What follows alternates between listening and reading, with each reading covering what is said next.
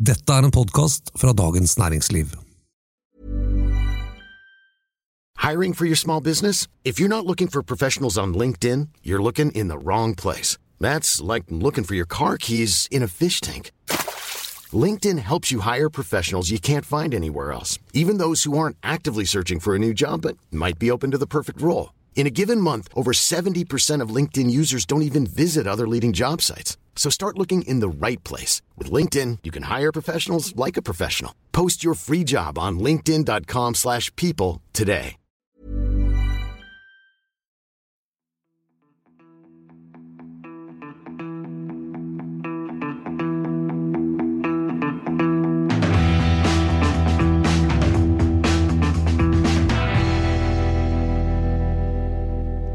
Det hadde jo vært rimelig fett å tjene 10 millioner kroner i året.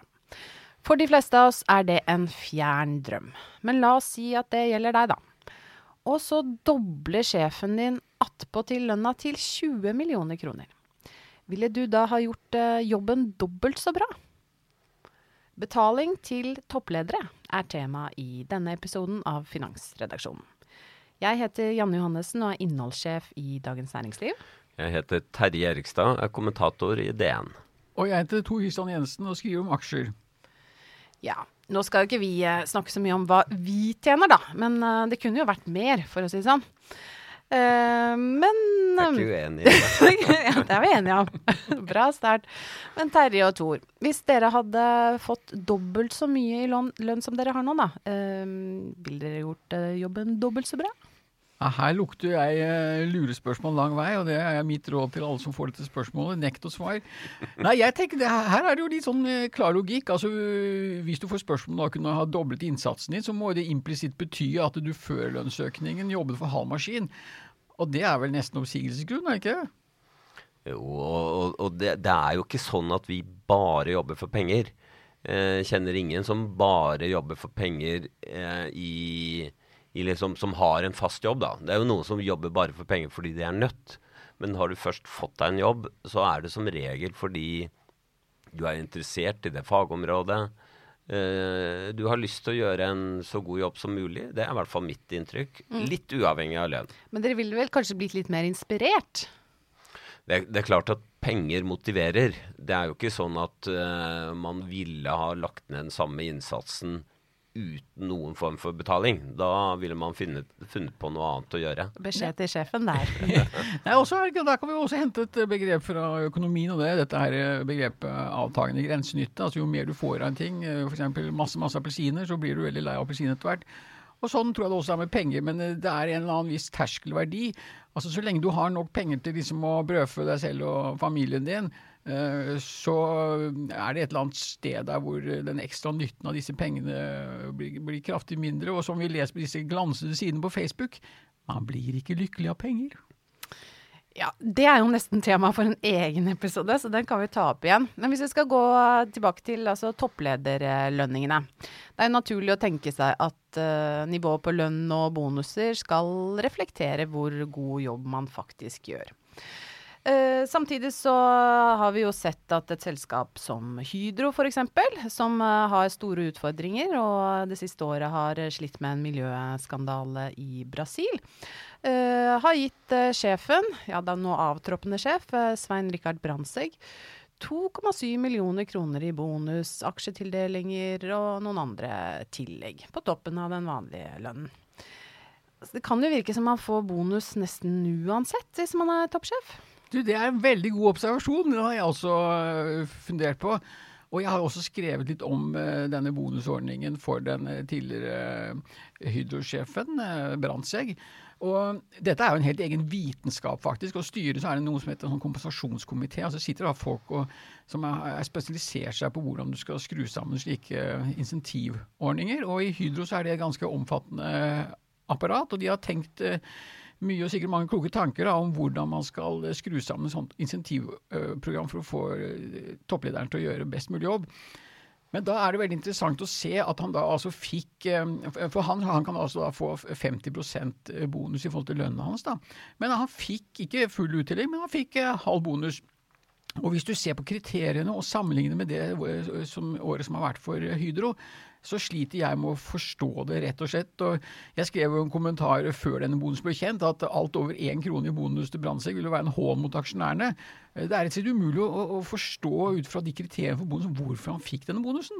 Men samtidig så kan du si at det har jo vært en utrolig krevende lederjobb, da, særlig på grunn av denne miljøsaken i Brasil, som jo da kanskje fordrer at man får litt lønn for strevet.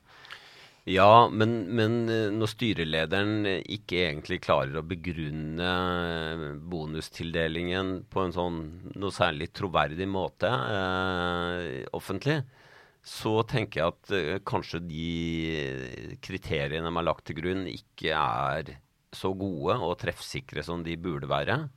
Hadde man sagt at han fikk en ekstra bonus fordi han har håndtert en meget krevende oppgave for selskapet på en utrolig bra måte, så ville jo det i hvert fall vært en tydelig begrunnelse. Men jeg kan ikke se at vi fikk noe tydelig begrunnelse for den bonusbeslutningen. Ja. Ja, jeg er det. Også litt om mer generelt, så det er jo gjort mye forskning på dette temaet her, og jeg googlet litt og fant noe materiale. KLP kapitalforvaltning, altså de er jo masse aksjer i mange store børsnoterede selskaper, de undersøkte dette for noen få år tilbake på de 25 største børsnoterede selskapene. Og de klarte faktisk ikke å finne noe sammenheng mellom konsernsjefens avlønning og avkastningen i selskap for aksjonærene. Det er jo nesten litt sånn bedrøvelig, men de fant 4 andre kule sammenhenger. Jo høyere godtgjørelse til styret, jo høyere lønn til konsernsjefen. Jo høyere eierandel lederen eller styret har, jo lavere ble lønnen. Jo høyere gjeldsgrad i selskapet, jo lavere ble lønnen. Og den siste, jo flere år du hadde i toppsjefstolen, jo lavere ble lønnsuttellingen. Det er ganske interessante poenger, altså. Så altså, styrer som får mye penger selv, de er også rause mot toppsjefen. Det er et velkjent fenomen. En helt fersk studie fra USA har sett på eller avlønningen til toppsjefer i 80 energiselskaper, eller basically olje- og gassprodusenter i USA, og finner at det er en klar sammenheng mellom oljeprisen og lønna til toppsjefen. Så man får egentlig betalt for noe man ikke har noen mulighet til å påvirke. Så hvis oljeprisen går opp, så går lønna til sjefene opp. Hvis oljeprisen faller, så faller ikke lønna til sjefene tilsvarende. Og ett av selskapene de så på var et selskap som for så vidt er litt kjent i Norge, fordi Equinor, eller daværende Statoil, kjøpte gassfelt fra dem, som heter Chesapeake. Og der var toppsjefen, fikk $110 millioner i lønn et år. Da hadde han tapt masse på egne aksjer i selskapet, og de forskerne fant ut at hans styre var vennene hans, og de var godt betalte. Toppsjeflønningen i Norge er jo litt mer moderate da. Det er kanskje vanlig å tjene 5, 10, 15 millioner kroner, men i utlandet har vi jo sett den type helt svimlende utbetalinger. Hvordan ble det egentlig sånn? Ja, godt spørsmål. Altså bare nevne det at siste oversikten fra Wall Street Journal på toppsjefer i liksom, de 500 største selskapene i USA, de har nå i snitt, eller typisk, ikke snitt, men medianlønn da, den typiske lønnen er nå over $1 million, ikke i året, men i måneden. Så det er sånn 9 millioner kroner i måneden. Da burde du klare deg rimelig godt. Men bare jeg har lyst til å bare si det at forskningen baserer seg jo på litt ulike teorier. Og den opprinnelige teorien var at toppsjefen er agenten for eierne, og at man setter opp en lønn som gjør at eieren er sikker på at toppsjefen gjør det som er bra for eierne. Men så har man nyere forskning funnet at toppsjefene har makt, og de er kanskje mer interessert i å maksimere sin egen lønn fremfor verdiene til aksjonærene. Og det er en god del forskning som tyder på at det er det som faktisk skjer da. Ja, så er det også interessant å se et helt klart samfunnstrekk vi har sett de siste 10-15 årene, at kapitaleierne stikker av med en stadig større andel av det som skapes i samfunnet, mens vanlige lønnsmottagere har det ikke vært noe i nærheten av samme veksten. Og dette med agentteorien som Terje var inne på ganske interessant da, for også da disse kapitaleierne, de jo da interessert i å gjøre tiltak for å få, altså konsernsjefen på en måte, skal jo være på dems lag, ikke sant? Og da, det kan jo faktisk være en av årsakene. Men også hvis du ser, selv om vi enige om at lønnsutviklingen for konsernsjefer i Norge og ikke kan sammenlignes med den i USA, men det har vært en kraftig økning, og jeg har ikke noe tall på det, jeg vet ikke om det finnes heller for lønnsutviklingen for konsernsjefene i de største selskapene på børsen, men jeg er helt overbevist om at de har hatt en lønnsutvikling som er dramatisk mye høyere enn den gjennomsnittlige lønnsutviklingen i samfunnet. Så sånn sett utenfra så kan det nesten se som det har vært et sånt altså et program, ikke sant, nettopp for at konsernsjefer og toppledere ikke sant, skal mele kaken. I DN så vi jo nylig på hvordan avlønningen var i Norges største selskap, Equinor, hvor da var vel de siste 5 årene at toppledelsen til sammen har fått 400 millioner kroner i total kompensasjonspakke. Og da påpekte en ansatt representant da at en plattformansatt hadde måttet jobbe i hundrevis av år for å få samme bonusutbetalinger som toppsjef Eldar Sætre fikk i fjor. Sånn at i Norge ville det vært, er det en grense for hvor høye topplederlønningen kan bli før det blir helt sosialt uakseptabelt, og før topplederne også mister tillit? Altså, i Norge så lønnsforskjellene små sammenlignet med andre land. Det også forskning fra OECD som viser at den måten som lønninger bestemmes på i Norge fungerer veldig bra. Det fungerer sånn at bedriftene konkurransedyktige, og vi får høy sysselsetting. Så lønnsdannelsen i Norge, den såkalte frontfagmodellen, har fungert bra, og det har nok også bidratt til at topplederlønningene heller ikke liksom på sånn ekstremnivåer som man ser i enkelte andre land. Og så det denne faktoren at staten jo stor eier i veldig mange av de største selskapene, og har for så vidt hatt en uttalt sånn lønnspolitikk. Og både Equinor og Norsk Hydro, som jo begge har staten som stor eier, har jo som uttalt mål at man ikke skal være lønnsledende, men man skal være konkurransedyktig. Og det må det jo nesten være for å skaffe seg dyktige sjefer da. Men jeg ganske overbevist om at en lønn som sjokkerte for 10 år siden, den sjokkerer ikke i dag, og det har ikke noe med inflasjon å gjøre, for å si på den måten. Altså, lønningene øker, og samfunnet blir mer vant til det. Så dette nok en utvikling vi bare kommer til å se fortsette. Det blir jo ofte påpekt at det jo faktisk et marked for toppledere, et internasjonalt marked, hvor også norske selskaper og norske ledere med. Så det markedsutviklingen som gjør at lønningene også drives opp? Ja, altså det jo et godt argument for en sjef som vil ha en høy lønn da. Og det jo også litt sånn at man på en måte aksepterer det som et kriterium, og det i seg selv bidrar til den utviklingen som Tor Christian beskriver. Men det jo kjempestore forskjeller på lønnsnivået i Norge og i utlandet. Men det ingenting som tyder på at norske selskaper gjør det noe dårligere, gir dårligere avkastning til eierne, sammenlignet med tilsvarende selskaper i andre land.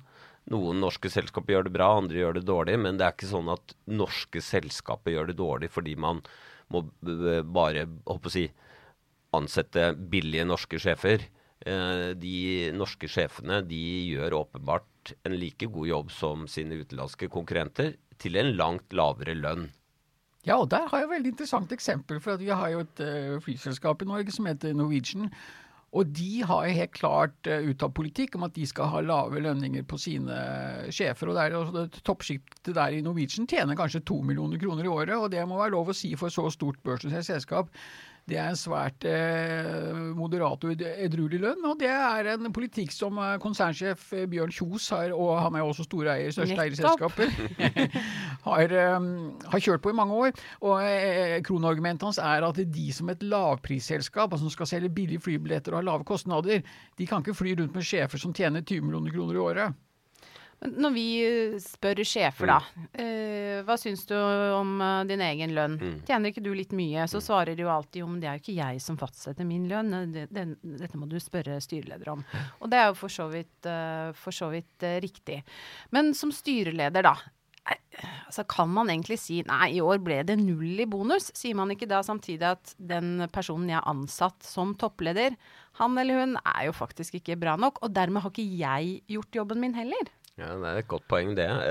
Nå det jo ikke sånn at disse prosessene jeg håper å si, helt hemmelige. Altså, konsernsjefene jo i diskusjoner med styret og denne kompensasjonskomiteen, og også bestemmer nivået for sin ledergruppe også.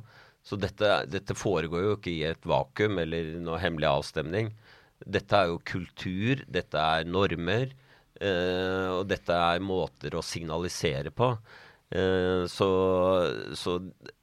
jeg tenker at man kan ikke liksom operere med et sånt enkelt bilde av at pengene på en måte bare en faktor som bestemmes utenfra. Etter det. Nei. Ja. Kunne man sagt nei? Altså noen ganger så får jeg en sånn der I scratch your back og you scratch my back følelse om dette, for at det jo et faktum at han duden eller hun dama som konsernsjef i det ene selskapet, hun kanskje også da styreleder i et annet selskap. Så man vet jo det, ikke sant? Man kan jo tenke seg liksom, jeg kunne forestille at det var en tanke om at ok, men hvis jeg gir høy lønn til han, så vil jo det over sikt gavne meg også i den posisjonen jeg Bare en tanke, altså. Hva synes du vi skal snakke om i neste episode? Send en e-post til finansredaksjonen@dn.no. Teknisk produsent har vært Oskar Bremer.